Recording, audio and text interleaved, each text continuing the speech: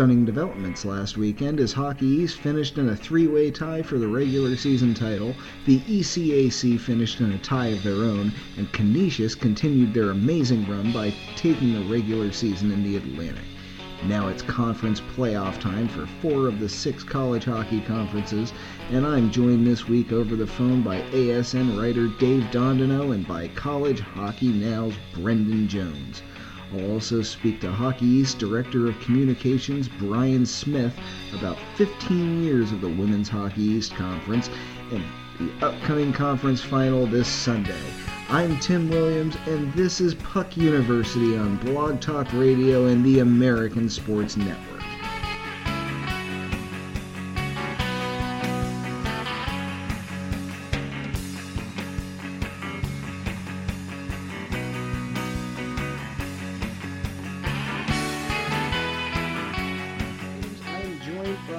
Of college hockey analysts from College Hockey Now, Brendan Jones of ASN.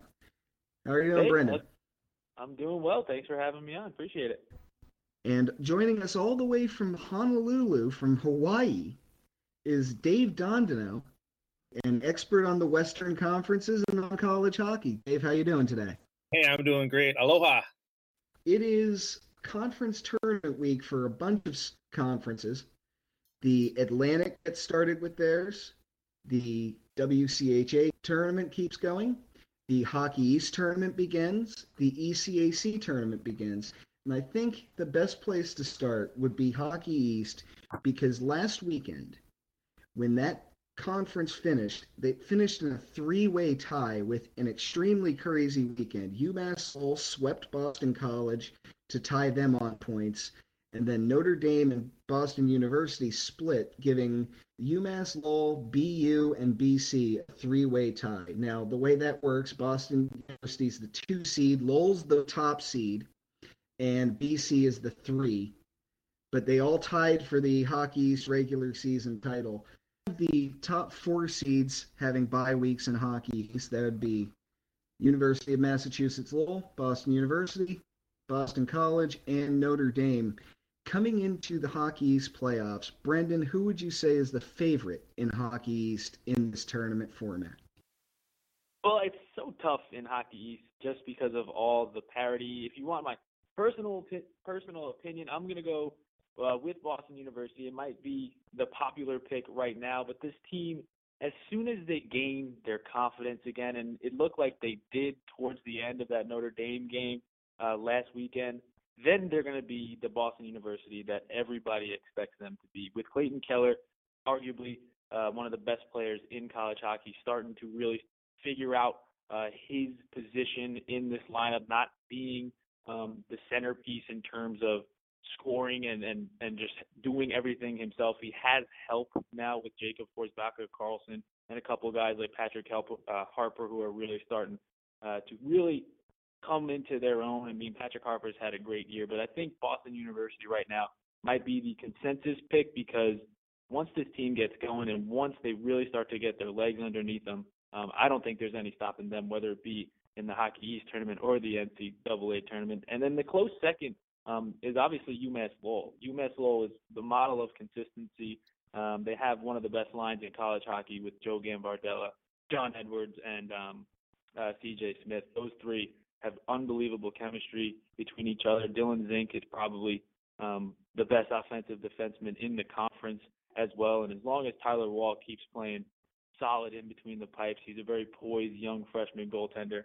This Lowell team will quietly go about their business, as they always do, right to the end of the Hockey East tournament. Now you look at the matchups for the first weekend. Massachusetts at Providence, Maine at Vermont, New Hampshire at Merrimack, and Connecticut at Northeastern. The first question for that would be, of the 4 teams hosting those, that'd be Providence, Vermont, Merrimack, and Northeastern, would you say any of those are on what you might call upset watch, Brendan? I would honestly, I don't know if they're all considered upsets, because I wouldn't be necessarily shocked if any of those teams beat the next. I mean, if Providence lost, then I would consider that an upset. But the 8-9 series, the Northeastern UConn, I could totally see UConn. If they get hot, you have your Tage Thompson and your Max Tunoff who could really get going. I could see that UConn taking down Northeastern. I mean, I don't know if that's considered an upset, but it would be in terms of seeding. Merrimack, I don't think right now would get upset. I think Merrimack's playing some really good hockey. You got Hampus Gustafson, who's honestly been one of the better players on that team. Mark Dennehy does a great job with that group as well. But the only real upset I would see is if Providence lost, and I just don't think that's going to happen. Yeah, that would be a pretty big shock to see Massachusetts beat Providence. Well, I couldn't see Providence. I think of Providence as probably an outside favorite to win the whole conference tournament out of all of those. And, Merrimack and Vermont, those are two teams that I don't think anybody wants to play in the Hockey East. 1 through 7 out there, to me, it's a coin flip with I think Mass Lowell has been the most consistent team out there and kind of flying under the radar. But I agree with everything Brandon has talked about with BU especially. They've got so much talent that they could put it together. That would be the best. They have the best chance to make a run all the way to the Frozen Four. And Dave, you said on Twitter the other day that Merrimack might be the best team to be ranked 31st in the pairwise rankings that you've ever seen. Merrimack, they are playing their best hockey right now. They're one of those teams that comes out and they just give Boston fits. They haven't lost to a Boston team yet this year. How crazy is that? Yeah, that's remarkable. Then you go even beyond Merrimack in that conference. When you look at the top 6 scorers in the nation, 3 of them are from Northeastern. Zach Aston Reese, an undrafted senior, is the leader in goals in the nation right now. One of the other leading scorers in the country, Tyler Kelleher, is on UNH. They finished 10th in the conference. So this is an incredibly deep conference, and I think that speaks to what Brendan was saying, where I mentioned upsets because there are teams with home ice advantage in this, but it would be really hard to call a team with one of the top scorers in the country winning a opening round playoff an upset. That would be very difficult, even though, again, Merrimack is playing at an extremely high level. What's really interesting about Merrimack is, should they advance past New Hampshire, their second round matchup will be against a Boston University team they swept earlier in the season. But you look at some of those teams, those players that you talked about, like Zach Aston Reese, those guys that are undrafted, that are upperclassmen, those are the type of players that lead you to championships and don't allow you to have letdowns. I thought that, didn't Merrimack also beat BU at home one time? Yeah, they beat them 4-1 out of Gaddis earlier in the year. I do think that they'd be the underdog going against BU, but I also, from what I heard about that game, it wasn't even close. They dominated that, and so, but there's a reason why they're a 500 team, and they just don't have that consistency. And if you don't have that consistency against a team with all of those first round picks, and Keller, that's going to be a problem. I do believe that BU. I picked BU at the beginning of the year to win it all. I thought they were going to be hands down above everybody else with all of that talent coming in, but it takes time to gel. And then you look at teams that have a Zach Aston Reese and Kelleher, those guys that are undrafted that just play so hard. Those are the type of players in those teams that you got to watch out for. Yeah, and those are teams that have succeeded in the past in a tournament format, teams with seniors that are peaking at the right time. So that will be very interesting. And I think, much the way that Merrimack could be a little bit of a problem for Boston University, whoever gets past that first round 8-9 series between Northeastern and Connecticut will be a bit of a handful for UMass Lowell. Now, of course, they'll be favored as well, and favored heavily, and they should be, because the program Norm Bazin's been putting out there is just incredible. But Northeastern's beaten them during the season, and they beat them last year in the Hockey East Championship, granted with a team that had Kevin Waugh in it. But that's going to be a difficult team for Lowell, and it again speaks to the depth of Hockey East, that none of the teams with a bye week right now look like a team that is guaranteed to go to the TD Bank North Garden and, well, I'm dating myself calling it TD Bank North Garden, but the TD Garden and playing in the Hockey East semifinals and or final. It's really remarkable that any of the top 7 teams look like they really could possibly get on a run and win the conference. And really, any of the top 10 look like on the right day they can give anyone fits. And I'm just baffled at the fact that Northeastern had the year that they had. I thought coming back, obviously they got so hot in the second half of last year. They returned a ton. Obviously, you said Kevin Waugh was on the team and he moved on, but Zach Aston Reese, Dylan Secura, Adam Gaudette, Ryan Ruffin his sophomore year, Garrett Cockrell, like these are big names. I had them to be at least in a first round bye situation in Hockey East. So I definitely think they're going to cause some havoc within the Hockey East tournament if they get past UConn. I think UConn is still slowly acclimating to college hockey, or at least Hockey East. I know they've been in here for a little while now, but it just looks like their personnel, they're still a little young. Latunov and Thompson are sophomores now. I think Northeastern has the experience, and Madigan has done a great job with that group as well. So I'm definitely on the Northeastern bandwagon if they could get past UConn in this first series.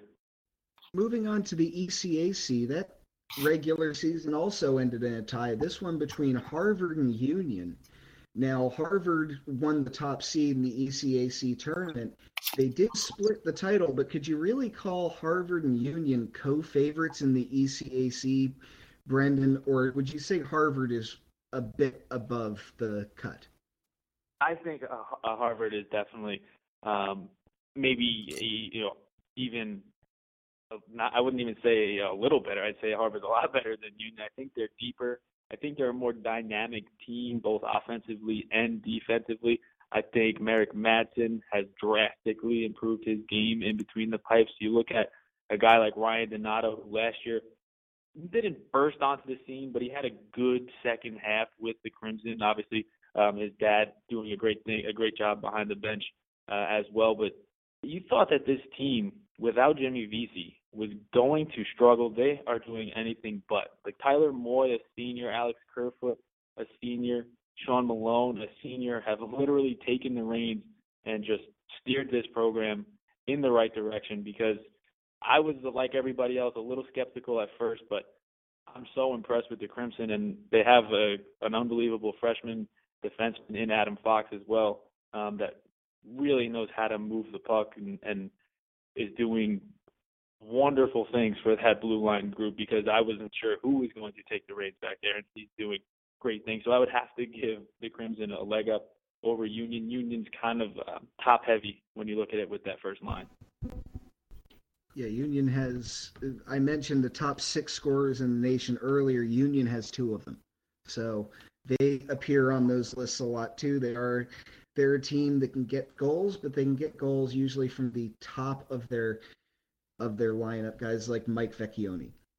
You look at the ECAC tournament this weekend. It's Brown at Quinnipiac, Rensselaer at Clarkson, Colgate at Princeton, and Dartmouth at Yale. Quinnipiac fell 1 point short of a bye week, but they play a team with just 7 conference points.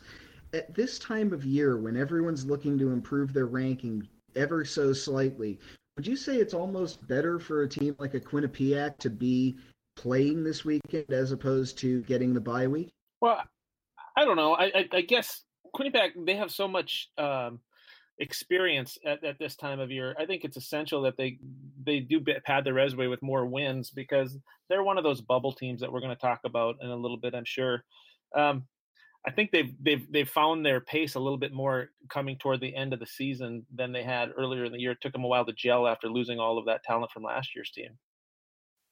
Yeah, and I'd just like to add that obviously they lost, Devon Tays and their leading scorer, and Sam Addison, one of the best goaltenders in the country, and Michael Gardig. But I've been waiting for this team to have somebody step up, like a Sam Addison did in years past. Landon Smith has done a good job this year, 25 points. This Quinnipiac team is more of what we are used to with Quinnipiac. They're just very consistent. They play a great team game. Their systems are always there. They're great on the forecheck. Honestly, they'll definitely have some teams worried come the second round if they could get by their first round opponent. But I just don't see this Quinnipiac team going as far as they have in the past. If they could, I mean, obviously they're not in pairwise position right now to make the NCAA tournament, so they're going to be playing desperate hockey, and that's always a good thing if you're Rand Pecknold, because this team seems at some points in the season they've seemed, I don't want to say that they've seemed not motivated, but they just didn't seem like themselves. They didn't seem like the Bobcats of the past. So I think this desperation is going to bring out the best in Quinnipiac. It seems like this is a conference that's almost top heavy, even as close as it is. But there's Harvard, which I guess is on a separate tier. Then you got Union and Cornell, which I think you could flip a coin. Then you got St. Lawrence on that level, and then you got the rest of them. The way it looks, and everyone can beat everyone. But those three teams, those first three teams in that division, I think they're a cut above. And if I was going to pick one that might get upset, I think what you pointed to earlier about Union being top heavy, that's a team that down the line could get upset in the conference tournament. And to your point about Quinnipiac seeming to play a little disinterested at times, they started the season with some very high expectations. Early in the season, they were ranked as high as 2 in the USCHO poll.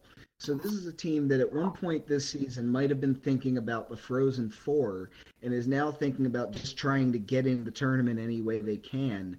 So it's been a bit of a shock. And I'm sure at times when they had that letdown after having such a high ranking, there was a bit of, it might have taken the air out of the team, but they certainly need to find their stride, and they need to find it fast in a very tough, what's going to be second round matchup. And if they get beyond that, they're going to be facing some of the best teams in the country, and they're going to be heavy underdogs in those games. So they need to get it together, and they need to get it together in a hurry. If they're going to stand any chance of getting in, they need to resemble the team that got that high accolade early in the season, as opposed to the team we've seen really since December. For sure. I definitely think so. And just while we're talking about the ECAC, I don't think you cannot talk about Cornell and the job that they've done this season. Obviously, being an Ivy League school, they don't get to play as many games. They start a little bit later, but this team is so well balanced, so structured as well under Coach Schaefer.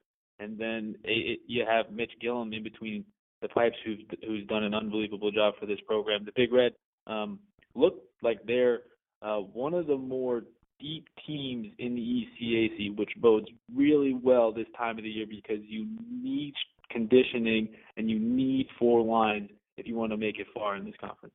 You're listening to Puck University on Blog Talk Radio and the American Sports Network. I'm Tim Williams, joined by Brendan Jones and Dave Dondoneau. Switching gears to the NCHC, which is about to enter its final weekend of the regular season. Denver is 1 point away from sealing the regular season title. Duluth is 4 points behind Minnesota Duluth. Is there any chance that the University of Nebraska at Omaha can sweep Denver this week and keep the Bulldogs' hope alive? It's a gunslinger's chance, Denver is so consistent this year. They've got so much talent, and they've got a mission after what happened to them last year in the tournament, getting knocked out early. But Omaha is one of those teams that can score goals in bunches. They proved that last week. Last week they were all about it. Was they lost 6-4 to North Dakota, and then they come back and shut them out. So when they're playing the way they can play, Omaha is a pretty solid team. Now they don't play that great at home. I got to find what their home record is, but it's really a unique team with Austin Ortega leading the way. He's been sitting. He's tied for I don't know how many weeks for the game-winning goals for the national record. I don't know how many weeks he's had it, but that guy, I just expect him to win maybe one of those games this week. It could be a split. That's been the for the most part, that's what's happening in the NCHC this week, is split. Yeah, if we're going to talk Denver, I mean, I love Denver. I can't get enough watching the Pioneers. I think they're the most dynamic team offensively. I think they're actually the deepest team in the country. Obviously, people would argue that and say Minnesota Duluth has 4 strong lines, but this Denver team, I think their top 6 is better than any other top 6 in the country. I mean, Troy Terry, the American hero, is back since his wrist injury. He's playing on another level. Henrik Borgstrom, in my opinion, is hands down the most talented freshman in college hockey. I don't know if you guys saw the goal that he scored over the weekend, but it was one that I probably will never be able to watch enough of. The kid is so talented. He has an incredible set of hands. His hockey IQ is through the roof. But then they have, obviously, the best offensive defenseman in the country in Will Butcher. And Will Butcher does it on both ends. He's a great puck mover. He knows how to shoot the puck. He's also, I think he's over plus 20 on the year. Then they have glue guys. You got, like, Van Boris is in the back as well. They have glue guys and, like, Logan O'Connor. I mean, this Denver team is complete. I am telling you, and then Tanner Gillette leads the NCHC in most goaltending categories. Jim Montgomery has these guys focused on the process, and they're all doing the little things, the details. And I just can't talk enough and tell you how much I love Denver this year and hope to see them in Chicago. I think they're riding a 9-game winning streak right now, and I agree with you on every point about Denver, especially the coaching part. That program is just so well set up down the road. Omaha is a bubble team, though, and they've got to play desperate, and they can play desperate. This might be Dean Blaze's last hurrah over there. He's talked about possibly retiring at the end of the year. That's one of the greatest coaches at college. He's a colorful guy and a great coach. So there's a lot to see with that rivalry that'll come down the road. If I had to pick one, though, I can't pick against Denver. I don't know if they'll really have to do much to have to win. They could come with a tie and still win the league title this year because Duluth is playing at Western Michigan. And those are two of the top 5 teams in the country. Yeah, I was about to say that with all the playoff matchups this week and all the postseason matchups we can look forward to coming up possibly next week or past that, I think the real headliner this week has to be Minnesota Duluth at Western Michigan. That's the only battle of 2 top 10 teams on the slate this week. And even if Denver doesn't get a point this weekend, it's going to be tough for Minnesota Duluth to keep their regular season title hopes alive because they would need to sweep an extremely good Western Michigan team. I was just going to say they were 3-0-3 in the month of December. So, they've come back. This NCHC is so tough week in and week out. That's one of the nice things about it because of their pairwise. And that's why going back to looking at Omaha, if they should sweep Denver, that would really bolster their chances. But Duluth and Western Michigan, I agree. That's going to be a great game. They got a great goalie, 2 great goalies right there, young goalies. I'll let Brandon can talk a little bit about that.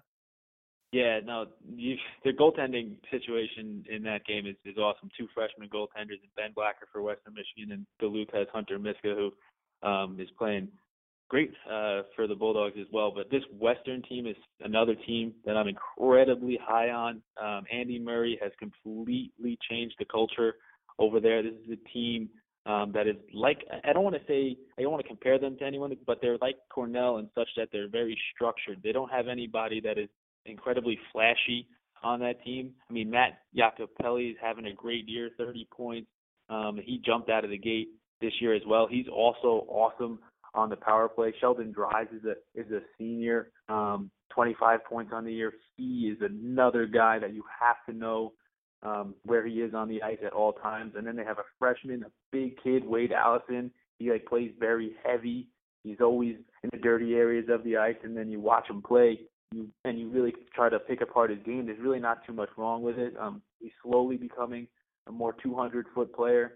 And like you mentioned, the goaltending has been there. Ben Blacker has been hot as of late, and they play well in their defensive zone. They definitely don't defend long. They just get pucks out and then go to work in the offensive zone. So definitely high on Western. I also think Western Michigan, and it looks like they're going to get an auto bid to the NCAA tournament, will make some noise in the NCAA tournament because of their depth, because of their attitude, because they really want to prove to people that, hey, we weren't that team from a year ago. I mean, would they finish in the bottom 2 in the NCHC last year, I believe it was. So they've completely revamped things up in Kalamazoo. Lawson, by the way, is one of the coolest college hockey rinks to go watch a game. Could you imagine that after this weekend, that Western Michigan, if they swept Duluth, they could possibly move into a the talk of being one of the top 4 seeds in the tournament. Yeah, that'd be crazy. It's all come through. You're right. They were bottom 2 last year. They were always known as a real tough team. But when you talk to Sheldon Dries and some of these other guys, you ask them what happened, and they said that this year, Andy Murray, he's done such a great job of coaching these guys, but they implemented some skills exercises that they do before practice, after practice, that they never had really before this. So they've added on a few more offensive categories, I guess, more offensive skills competitions for these guys to work on, and the players love it. They stay after practice to do it a little bit more. That Lawson rink is going to be tough, but Duluth is one of those teams with Scott Sandlin, a very gritty coach. Ryan Tufte comes in, all those guys. That's a deep team, and I think that they're due for. I think this will be a team that should get up for sure. Duluth, you can't ever count Duluth out. I think they're the second deepest team in the country, and they need to start playing their best hockey come the end of the year if they want to make some noise in this conference tournament and the NCAA tournament. I don't think that they're playing, I guess, their best hockey right now because, they tied Colorado College. They beat them 2-1, and they tied Miami. And those are teams you'd like to see the number 2 team in the country handle a little bit easier. Yeah, that whole conference is so tough. You look at North Dakota, the last year's champion, and they have to sweep at Miami, and Miami is a young team that's got tons of talent, and that's not going to be an easy task either. And if either of those teams don't sweep this weekend, it's going to be awful tough for them to be considered even a bubble team. Yeah, we'll get into bubble teams in just a moment, but before we get there, we should really touch on there are 2 weeks left in the Big Ten regular season. Wisconsin will be taking on Penn State in, they call it Hockey Valley during the winter sports season. Wisconsin's in second place in the Big Ten, and Penn State they've had a blessed year. They've been really exceeding everyone's expectations. How big is this weekend for Wisconsin especially? Wisconsin, to me, is one of my favorite teams in the Big Ten to watch. I think Granato has those guys playing so well. They've only won, I think, one of the last 11 or 12 games against Penn State, but this is a team filled with talent. This whole game. On Penn State they've got Smirnoff. And then Wisconsin counters with Frederick, Luke Kunin, David Goodwin, a senior forward. He's also pretty strong. I just think this is going to be just a fun game. And these teams, like I've said all year long, these guys, this is a conference that the top 4 teams just beat each other up. But there's something about Wisconsin that I really liked this year. There's just a grit to them that says, watch out for those guys, because I think they're going to, they should make the playoffs. I think good things for those guys this week. I think Wisconsin is one of the most fun teams to watch in the entire country, let alone the Big Ten Conference. This is a team that you've literally seen progress week by week. Tony Granato obviously didn't know these players coming into the season, and now he says, you listen to him, he's like, I had 30-plus games to really get to know my teams, to know my team, to know my players, and we're really starting to make those adjustments, whether it be in the lines or whether it be in the system. You mentioned Trent Frederick, who's been just having an incredible freshman year, and he got hurt a little bit, and it was cool. I read a nice piece on Trent, and after he got hurt, he really started to watch the game. Obviously, he was in the stands. He learned a lot. He progressed more just through being hurt, and that's something you always like to see. If somebody's hurt, they kind of just, they don't take those few weeks off. He wanted to get better, and you see the evolution of his game. And then you have Luke Kunin, who's one of the best goal scorers in the country. This Wisconsin team also has been getting some good goaltending as well from Jack Berry and Matt Jarusik. So I definitely foresee a split, but this series definitely is bigger for the Badgers just because of pairwise position. I know we're going to talk about that in a little bit, but they're a bubble team, and Penn State, if they get swept, I think it's a huge drop for them, but I don't think they fall out of automatic bid contention. So I also like Wisconsin in the Big Ten tournament. I think if they're playing their desperate and they're playing that desperate brand of hockey that they will need to play in the Big Ten tournament if they don't have the auto bid, I think by the time they get to to the Big Ten tournament, they're going to be just a completely different team. And look out for the Badgers because, like you said, they'll be playing with house money, as they like to call it. No worries for them. The Badgers are one of those programs that college hockey's better off when they're doing great.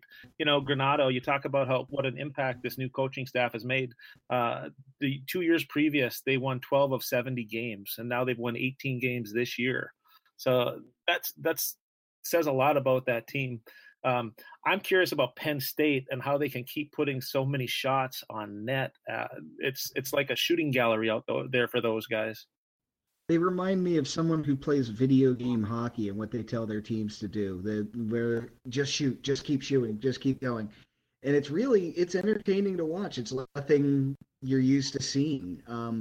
Brendan, you were a goalie. I was. Is it as entertaining on the other end? When your team just keeps shooting or when you're getting shot at? When the other team is just shooting almost without thinking about shooting. They're just letting it go when they get it. It's great when you're a goalie, to be honest. When you're getting pounded with shots, it really keeps you into the game. It keeps you focused. The hardest part about goaltending is when you're not getting shots and staying focused and staying in the zone. So it's funny because if I was playing against Penn State, I would say, well, this is going to be a game that I'm going to be into.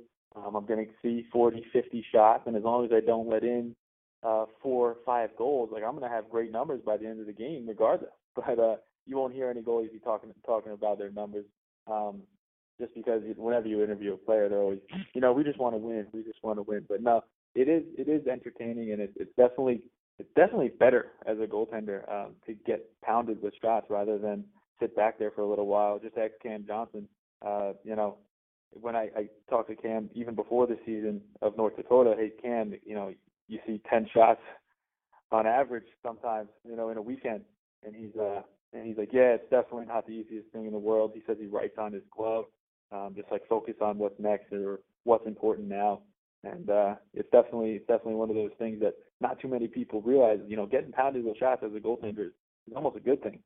Kind of reminds me of that Slapshot. I could imagine the movie Slapshot, since we just ran that big profile, that fun feature on ASN about all of the coaches quoting it and everything. But when the goalie sits down and after getting peppered by shots and he's still in the locker room trying to block shots and they have to calm him down.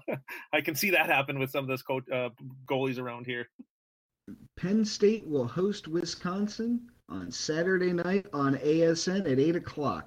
You're listening to Puck University on Blog Talk Radio and the American Sports Network. This is a good time to segue into our talk about bubble teams. I guess my first question is, because 2 of the teams that lead conferences right now are from outside of the top 16, so that would make the cutoff line closer to 14. Are those teams outside, like Omaha, Vermont, and Boston College, do they all have to win their conference tournament to get in, Brendan? I definitely think I think Omaha would have to win the NCHC. I think Vermont would have to win Hockey East, and I definitely think Boston College would have to win Hockey East, as well as St. Lawrence. But it's that time of the year where those things could happen, and if you just get hot at the right time, it could all definitely work out. Look at a program like Northeastern last year, and I think it's totally possible for a team like Boston College to get hot and make a run to that end of Hockey East and win at TD Garden. I don't think anybody would say they'd be shocked if a 1 seed was tied, because that's the irony of it all. They're a 1 seed and they're on the pairwise bubble, so I don't think anybody would be shocked there. They might be a little more surprised if Vermont were to make a push towards the end of the Hockey East postseason and take that conference tournament, but I don't think UNO has the depth or has what it takes, I guess, to take down a Denver or Duluth or even a St. Cloud in the NCHC tournament. The only way that Omaha, I think, could possibly get in there without winning the tournament is a sweep this weekend that would vault them because of the pairwise, because of the beating Duluth would be a big deal, or Denver, excuse me, that would be a big deal. But they would definitely have to have a good showing at that NCHC tournament too. And just Ohio State obviously is right on the bubble as well. I would love to see 4 teams from the Big Ten make the NCAA tournament in Minnesota, Penn State, Wisconsin, and Ohio State. But the last regular season series in the Big Ten for Ohio State and Wisconsin is actually against each other. So I don't know if that would bode well for either of those teams. I think one of them would need to sweep the other to, in fact, switch places for that automatic bid, and the other one thus dropping out of the pairwise situation. So unless one of them is in pairwise position and the other one wins the Big Ten tournament, that's the only way I foresee 4 teams from the Big Ten getting into the NCAA tournament. Let's be direct. Is Penn State in it yet? Well, I think Penn State is probably in. It depends. I think it goes to this weekend and how they fare the rest of the way. It would be an upset if they weren't in the tournament anymore. Now, if you're talking the top 10 teams in the country right now, or below, or 10 or below, 1 to 10. Would you say those teams are all safe yet? I guess Penn State in particular could, if they were to not win another game, they might be in a little bit of danger. Possibly Penn State, possibly Union. You don't know about what the ECAC tournament, but I would imagine that those are the 2 teams that I would look at that might out of the top 10. Otherwise, I think they're all pretty safe. Yeah, if Penn State were to get swept by Wisconsin and then swept by Michigan, I could see them maybe falling to like a 14 in the pairwise, and I know there's math that could be done to actually find out where they would fall to, but I mean, just, from a bird's eye perspective, if they were to lose all 4 of those games, then I don't even know if they'd be totally out of the question, because then some other things would need to go on with other programs, because Penn State has some big wins this year, and I think they're safe. I definitely think Penn State's safe, and I think Cornell is safe. I was skeptical of Cornell a little earlier in the year. Towards the end, I thought maybe, if they were to drop a game to Clarkson or RPI, that they would really take a plummet in the pairwise. But I think Cornell is safe, and I think that they'll make a good little run in the ECAC postseason tournament as well. And then Dave, North Dakota is not looking too hot right now to make the NCAA tournament. I know you can't be happy. No, they're 4-8, I think, over the last few games. They haven't played well. I mean, every mistake that they've made this year, they've been shut out 5 times. Every mistake this year seems to turn into a goal, and this goes back to what we talked about earlier. When they had a Stecker last year and some of that seniors leadership. I'm not saying they don't have great leadership right now, but those guys, you couldn't come back to the bench if you made a mistake with those guys. North Dakota has to win I think they'll probably have to win their conference tournament, and they've never fared well at that conference tournament. So, first off, they have to get there this weekend, and I'm thinking that they're on the outside looking in right now, and they're going to need a lot of help to get in. The other team that I was looking at is Notre Dame. Finishing up their Big East tournament this year, moving into the Big Ten next year, and then with Hockey East right now this year. That's quite the story, and I wonder do you think that they're secure in making it? I like Notre Dame. I do like the leadership of Cal Peterson, actually, who's their captain goaltender, and I love the way Anders Bjork plays, and Andrew Ogilvy had an incredible summer and is having an unbelievable sophomore campaign as well for this Notre Dame team. I love Jordan Gross on the back end. I know I'm just dropping names, but I mean, these kids are proven college hockey players, and they give teams like BU, BC, UMass Lowell, they give them fits, and Jeff Jackson has definitely implemented a good system. They play with speed, they play with pace, they love to go off in transition, and he's really using these skill guys. You look at a guy like Bobby Nardella, who is on the first power play. He's been great with the man advantage, 19 points on the season. So I definitely like Notre Dame, and I definitely think they remain in pairwise contention for that NCAA tournament. I wouldn't count.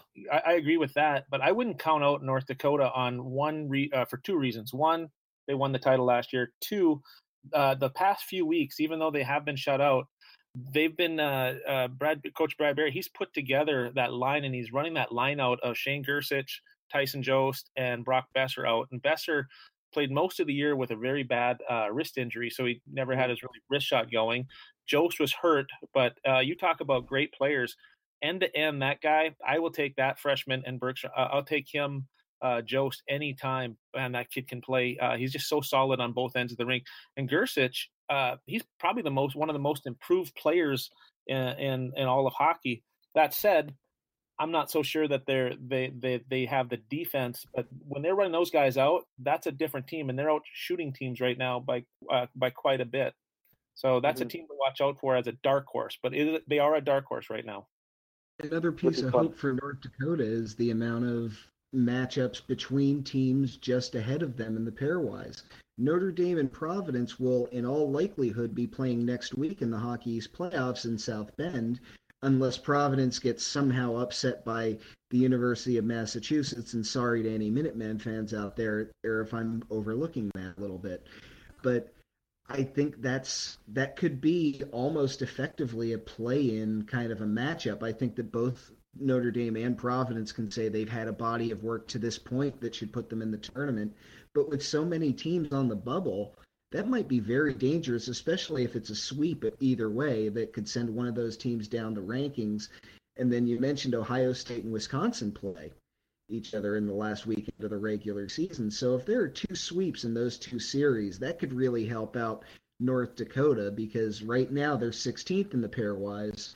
If they were to leapfrog two of those teams, they'd be 14th, which, if the pairwise are to be believed, the 14 seed will probably be the last team in. So if you're 14th in the pairwise, you're sitting pretty, and North Dakota's not that far off from that, but they're still on the outside looking in. I certainly agree with Dave on that. I like Providence too. Jake Wallman in Providence. Jake, to me, he's one of the most underrated guys, flying under the radar superstars in this league, in all of hockey this year. And the whole Fargo regional is always up for debate, and if they sway towards North Dakota. And obviously, I'm not saying that the committee does that, but I know that it would make for some great college hockey in Fargo if North Dakota was there. Well, I think you're spot on that too. I mean, they say that it doesn't matter, but 2 years ago, I think it was in 2004, maybe it was 3 years ago, UND needed Wisconsin to sweep Ohio and Ohio State to make the playoff, and that's how they got in, and they advanced to the Frozen Four after that. But they travel so well, it's going to be a huge blow if they don't make it to the tournament financially for the NCAA, because they do travel well. Now, in that region, though, what's helping out the NCAA to say maybe we don't need North Dakota this year is you've probably got Bemidji, which is right down the road. You've got Minnesota, and you've got Duluth, and those are all easy road trips for any of those teams to come in. We'll be addressing this bubble talk again throughout the season, throughout the last couple of weeks, while these playoffs are sorted out. So we'll be back on that again. The National College Hockey Player of the Month for February was announced, and that was Zach Aston Reese of Northeastern. The Rookie of the Month is Wisconsin's Trent Frederick. Is it too early to start handicapping the Hobey Baker field? If not, we're looking at the top 6 scorers right now, and there are goalies that must be considered as well. There are some fantastic goalies this year. But the top 6 scorers are Tyler Kelleher of UNH, New Hampshire, Zach Aston Reese, Mike Vecchione of Union, Spencer Fu, also of Union, Dylan Sakura of Northeastern, and Adam Gaudet of Northeastern. So when you look at the top of this, do you think that hurts, say, Mike Vecchione's case that he has a teammate right there next to him, or do you think it helps him because he works so well with a line mate? I'll start us off, and I don't think it hurts him. I think Vecchione is actually the one who makes Spencer Fu a little bit better. So I think if you were to just watch those two play, and they play with Sebastian Vidmar, both of those guys make Vidmar look a lot better. But I think Vecchione is the straw that stirs the drink. I couldn't even think of the cliche there. I think Vecchione definitely is the guy that makes them go. I think Zach Aston Reese is the favorite right now. He doesn't actually play with Sakura or Gaudet. I know Coach Madigan had him playing with the Stevens brothers, and sometimes he was playing with Philippe as well. So clearly Zach Aston Reese isn't getting the help from his, I guess you would say, star teammates, at least 5-on-5, but I know they play special teams together. The one kid that I think gets hurt by the team that he's on is Tyler Kelleher, because I don't think UNH is going to advance past the first round of the Hockey East playoffs, and obviously there hasn't been too many Hobey Baker Award winners that get knocked out in the first round of their conference playoffs. So if he were to, in UNH, to squeak out a first-round win and make a little push in Hockey East, I'm not saying he has to win the tournament and get into the NCAA tournament to be crowned a Hobey Baker Award winner. I just think the just having those games and the potential points that he would get under his belt, and that would only increase his chances of getting at least a Hobey hat trick look and being one of those three players on the stage. But I definitely like Ashton Reese right now. And you mentioned he plays on a line with the Stevens. It should be noted that Nolan Stevens was injured for a large portion of the season as well, so he didn't even have his full line there for a lot of the season. It's been remarkable the season he's had. Sorry, Dave, I didn't mean to step on your toes. Oh, no, I was just agreeing. I was going to say the same thing. With Tyler, the thing about Tyler, it's too bad he doesn't have the exposure, because last year he was one of the leading scorers, and this year he's one of the leading scorers. He makes his line mates better so much. This year, maybe it's going to go to a defenseman. I don't see any great scorers that have lit it up like they were expected to do. Like, as good a year as Clayton Keller has had, he's 19th, and he's tied for 19th in scoring. Justin Kloos is another good guy from Minnesota that could be up there. Austin Ortega has had a great career, and he's been good. Anders Bjork is another great guy. Tyler Sheehy from Minnesota. There's a lot of great guys, but maybe this is a year that they're going to look at a Wallman, or they're going to look at Will Butcher, somebody that really makes an impact like there. Or maybe it's a sweep with some of the goaltending that you talked about, because there are a lot of good goalies out there right now. One of them that I like is Bitzer from Bemidji. Yeah, I was going to ask Brendan about that as our resident goalie expert. There are a lot of goalies in this discussion. Who would you say of the goaltenders deserves to be in this discussion of the potential? And again, this is very preliminary. We're really getting ahead of ourselves talking about Hobey Baker Award, but I saw the award given out for Player of the Month. It is the end of the regular season, so I felt this would be a good time. So Brendan, which goalies do you think belong in this discussion? Definitely Charles Williams of Canisius. I mean, he leads the country in save percentage and is second in goals against average entering this weekend, and he is definitely the biggest reason why the Golden Griffs are where they are right now, and that is first in Atlantic hockey. I also would put Tanner Gillette in that conversation, and it kind of brings me back to the conversation we had before about, is getting pounded with shots a good thing or a bad thing? For the in terms of this conversation, Tanner doesn't really see as much action as any of these other goalies, but if you watch Tanner play, you actually have to truly respect his ability to stay in the game and stay focused, because Denver does such a great job of not defending long. They don't let teams really shoot the puck. They do an unbelievable job at blocking shots as well. But when Tanner is tested, he is definitely up to the task as well. So right now, I would say Charles Williams, who's a fifth-year transfer from Ferris, who didn't really get too much time playing with the Bulldogs out in Michigan, but I always knew he was a good goaltender. Funny story, I actually played roller hockey with Charles Williams back in the day. So I interviewed him earlier last week, and he had a cool conversation about that. And he was talking about how roller hockey actually helped him. It's cool. You'd have to check it out on ASN, but definitely Charles Williams right now, and definitely Tanner Gillette in the conversation. And then third would be Army's Parker Gahagan, a kid who's another senior. He's had actually 4 incredible years for Army, and definitely been their best player throughout those 4 years. Those would be the top 3 for me right now. And Dave actually started to keep going, but Dave brought up a good point. I mean, there's no real prolific standout like a Kyle Connor or a Jack Eichel. So if they wanted to switch things up, the Hobey Baker committee, and give it to a defenseman or a goaltender, this might be the year to do it. I could see them maybe squeaking in like a Willie Butcher, Hobey Baker hat trick at least, or Charles Williams on the hat trick stage as well. One thing I think when you look at goalies, there's the one matchup I was thinking about you when you were talking.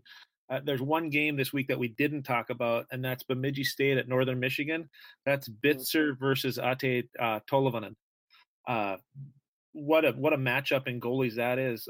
What did you think of Tolvanen's streak this year? Yeah, that was incredible. That was just unbelievable. And you know what's funny too? The saves that he was making were like highlight reel saves. So I mean, obviously Northern Michigan had a run there, and they were playing good defense. But I had to check it out. I was like, I need to watch some tape. Like, is he just making routine saves and averaging 20, 30 shots a game that are from the outside? No, that was not the case. I mean, he was making highlight reel save after highlight reel save. He was totally locked in, dialed in, and focused. And the question was raised to me earlier in the week: can anybody stop Bemidji? And I was like, oh, just look at their first round matchup. If Ate Tolvanen has a shutout like he did so often earlier in the season, then I tell you right now, Northern Michigan's going to stop because they'll find a way to squeak one past Michael Bitzer. But that is such a goaltending duo in the WCHA, another league that's just up for grabs. You forget about, because of the teams, but St. Lawrence has one of the best goalies for the past 2 years in Kyle Hayden. Mm-hmm. Yeah, and he's just been nothing but consistent for that team. And if St. Lawrence could score some more goals, his win record would be probably double than what it is. They're just a team that struggles to score right now. I know their leading goal scorer, and Mikey Marnell, got hurt and missed a ton of games, and that really set them back. They have a first-year coach too up there as well with Mark Morris, and he's done a good job. But I don't think Dave's gotten the offensive production that he would have liked. Okay, so as we get ready to wrap up our week in review and our week in preview, everyone likes to make predictions. Rather than picking games, I would say, what prediction might you have for what are college hockey fans going to be talking about next week? What's their takeaway going to be from this weekend? And we'll start with Brendan. I think the takeaway from this weekend, I guess what college hockey fans will be talking about next week, we'll be looking forward to these quarterfinal matchups in Hockey East and in the ECAC. I mean, there's a potential for a Yale-Harvard quarterfinal in the ECAC, which is an incredible rivalry. If Merrimack wins, we spoke like what Merrimack would have to do to beat BU, and that would be cool. That would be a major upset. I don't think BU would fall out of NCAA tournament position, but that would be definitely something to look forward to. And same thing in Atlantic hockey. Can the Griffs? I mean, they're riding a 15-game unbeaten streak. So this time next week, it would be, can the Griffs continue that unbeaten streak and then walk all the way to the finals in Atlantic hockey and get that automatic bid to the NCAA tournament? So I think it's I guess just the second round and all the glory that comes with it, because now we're seeing these top teams. Most of them have had a week off, and we'll see how they respond and if they can be resilient and bounce back from the no games the week prior. How about you, Dave? What do you think we'll be talking about next week? I'll go west. I'll go to the western part of the country a little bit, and I'll think that they're going to be talking a little bit about Western Michigan and what to do with Duluth and Western Michigan. If Western Michigan, I think they're going to get at least a split out of this weekend, and that's going to turn some heads and really talk about change the pairwise a little bit, and people will be talking a little bit more about that. I also think that they're going to be talking about Wisconsin a lot. I'm going to go ahead and say that Wisconsin does something abnormal in this year, and they're going to get a sweep. I think they've been a very good road team this year, but they win a lot of close games, and I just think that they buckle down a little bit more defensively than Penn State does right now. And I'll even give you a name to watch for. That's Grant Bessie. I think that he's going to be he's a difference maker for that team, and I think that that's going to be a fun game to watch. Those are the two things that I think are people are going to talk about mostly, and I think that Brendan's right. It's going to be looking ahead on the Hockey East. Boston College is going to be one to watch. They started out the year so hot, and they've kind of faltered down the stretch. So they're going to need to do something, in my opinion, to even think about making the tournament. I don't know. That's such an interesting team to watch. It's going to be interesting to see what happens with the two Boston teams. And how do we find you both online? How do we find you on social media? And what are you working on this week? We'll start with you, Dave. Well, I'm at Dakota High because I am from North Dakota. So I'm Dakota, Hawaii. So Dakota High, at Dakota High on Twitter, and you can find me.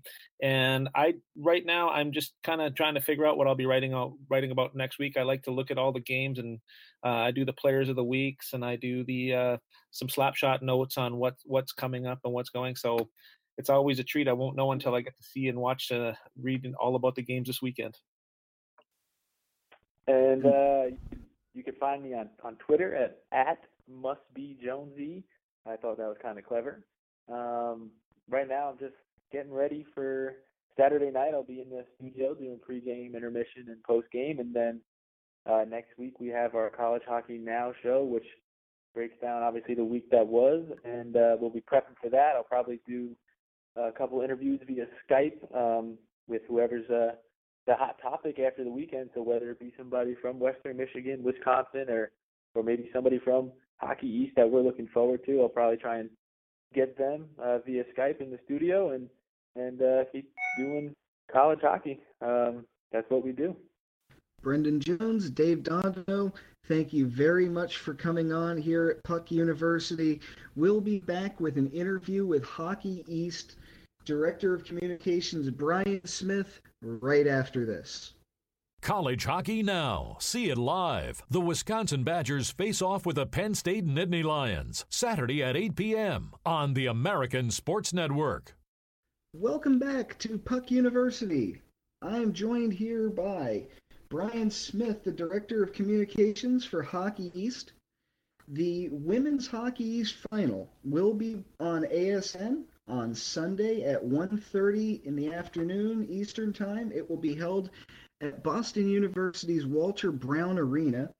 The 4 participants, we don't know who will be playing in the final yet. They have to figure that out on Saturday. That will be Vermont versus number 6 Boston College, BC's favored moving forward, and Northeastern at BU.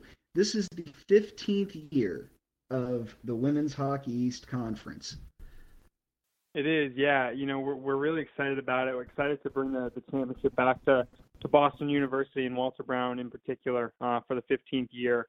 Joe Bertagna was a key cog in making the Women's Hockey East a reality, and seeing the progression even just over the last few years has been something that's been on a personal level very exciting.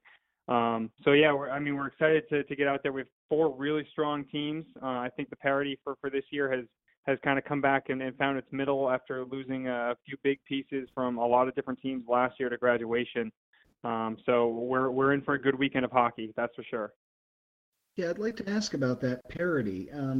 This year, 5 teams, the numbers 2 through 6 seeds at the end of the regular season, had between 30 points, that was Northeastern, and the number 6 team had 24 points. So this is an extremely deep conference, and it's come a real long way. I actually remember going to the semifinals and finals of the first year of Women's Hockey East. I was working for Northeastern Athletics at the time. We were hosting it, so it was really it's been interesting to see how far the conference has come in that regard, and just how deep it was this year. I think that's really remarkable.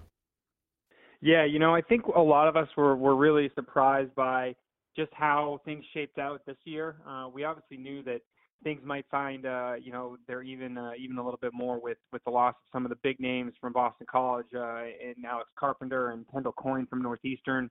Marie-Philippe Poulin had left Boston University the year before. So I think this year we were a little bit unsure as to how things were going to shake out, but I'm not sure anybody really could have predicted the way things ended this year. Boston College lost to Maine, who ended up finishing 9th and missing the playoffs. And like you said, teams 2 through 6 were separated by just 6 points. It came down to the last day of the regular season in terms of who was going to be seeded where, who was going to make the playoffs. So it was certainly something that was exciting to see. And the parity in the league this year was amazing, just in terms of the competitiveness, in terms of who could beat who on any given night. It was something that was always exciting. And I think, especially in women's hockey, when you're able to generate that kind of interest in every single individual game, it's obviously good for the sport. So when you have a team like Merrimack, who was in their second varsity year this season, able to take Boston College, who's a perennial powerhouse, who was undefeated last year, made the national championship game, and skate to a 1-0 game with them twice in the same season. I think that speaks volumes for the conference itself and for the level of talent from top to bottom. And it's really something that we're excited about moving forward. You mentioned last year's Boston College team that went all the way to the national championship game before they lost their first game. When women's hockey started, the powerhouses were Providence, New Hampshire's won a bunch of them, BU's won the conference 5 different times. But now Boston College has really come around. In the they've won 4 straight regular season championships in Hockey East, and they're the favorite coming into this weekend, although as has been established, they're not a prohibitive favorite. It's a very open conference. But the job Katie King has done at Boston College, bringing that program to where it is now, has really been amazing. Yeah, it has been. As you mentioned, there's kind of been the big swings of power, I think, in the conference historically. So Providence won the first 3 championships. New Hampshire won the next 4. BU won 4 in a row. So there's, that tendency to have something that's set in stone in these dynasties that last a long time. Boston College hasn't had that type of team that's won the championships repeatedly yet. But as you said, the coach that Katie King-Crowley has done has been phenomenal. Being able to recruit the players that she's been able to recruit year in and year out. Obviously, Alex Carpenter had a big play in that the last few years with what she was able to accomplish. But I think you look up and down the roster, you have players like Alex Carpenter, who's such a dynamic forward offensively and able to put the puck in the net. But she's such a sound defensive player as well that I think a lot of people overlooked that during her career. And you look at this year, Megan Keller, and the season that she's having as just a junior. She's already the highest scoring defenseman in league history. She's setting records all over the place for the BC program itself. And then on the back end, you have Katie Burt, who has, more shutouts than goals allowed most of the time on any given weekend. So the team and its cohesiveness has really been something that's been impressive to see. And I think this year in particular is a testament to that. Boston College lost 3 of their top defensemen to injury midway through the year, and they've been able to kind of battle back and have the younger players pick up where the olders left off. So as you said, coming into this season or into this weekend, they're facing off with a tough Vermont team that has a very good goaltender. They have very good young players in Eva Picard, and great leadership up the front there with the seniors in Rachel Ade, Sarah Kelly, and Taylor Willard, who's just a junior on defense. So it's really going to be an exciting matchup in that first game, between Coach Crowley's team and Coach Plumer, who has also done a fantastic job of building up that Vermont program from the point he came in into now their second semifinal appearance. And in the other semifinal, it'll be the host university, Boston University, playing Northeastern. Both of those teams just outside of the top 10 at the latest USCHO poll. They both received votes. They received the same number of votes. So as that might imply, this is going to be a very even matchup in the other semifinal. And these are both teams who have been very tough all year. They could give the winner of Vermont versus BC a run for their money, certainly. And BU has won the conference more times than anybody. So certainly that weighs in on it as well. Yeah, absolutely. And this will actually be the 4th year in a row that BU and Northeastern have met each other in the semifinals. So they're very familiar with each other in this position here. But as you said, both teams are very deep up and down. For Northeastern, there's Denise Suseva, who again is just a junior, and McKenna Brand, who's also a junior, putting up outrageous offensive numbers, able to score seemingly at will. And then on the back end, Brittany Bogalski and net, really a stalwart for them and the anchor of their defense. And on the BU side, they've had a great year up front with Rebecca Leslie and Victoria Bach, who was the scoring champion this year, had 37 points just in league play alone. And you look in the back end, they have Victoria Hansen in net, who's really enjoyed a breakout year in her senior season. So these two teams, they're seasoned. They know what to expect with each other. Certainly Coach Brian DeRocher for BU knows what it takes to win to this point, knows what it takes to advance to the title game, having been there in the past 5 years, winning 4 of them. So it's certainly going to be an exciting matchup. Coach Dave Flint on the other side is someone that's constantly evolving his program and adjusting on the fly. So, the familiarity with these two teams, having split the season series, it's going to be interesting for sure. I think there's going to be no shortage of fireworks come Saturday at Walter Brown. And that's the Walter Brown Arena has since 2005 really it belonged to the women's team as the men's team has moved to Agganis Arena. But Walter Brown has a special place in Boston sports lore, and it's this historic building. Certainly Boston loves its old buildings, as anyone around here will attest. What does Walter Brown Arena mean to this tournament and to women's hockey? It's at this point a women's hockey dominated arena. Is that a step forward? Is that it's certainly a great building to have in your arsenal? It is, for sure. The women's championship in particular has had a bit of an interesting history in terms of where it's hosted.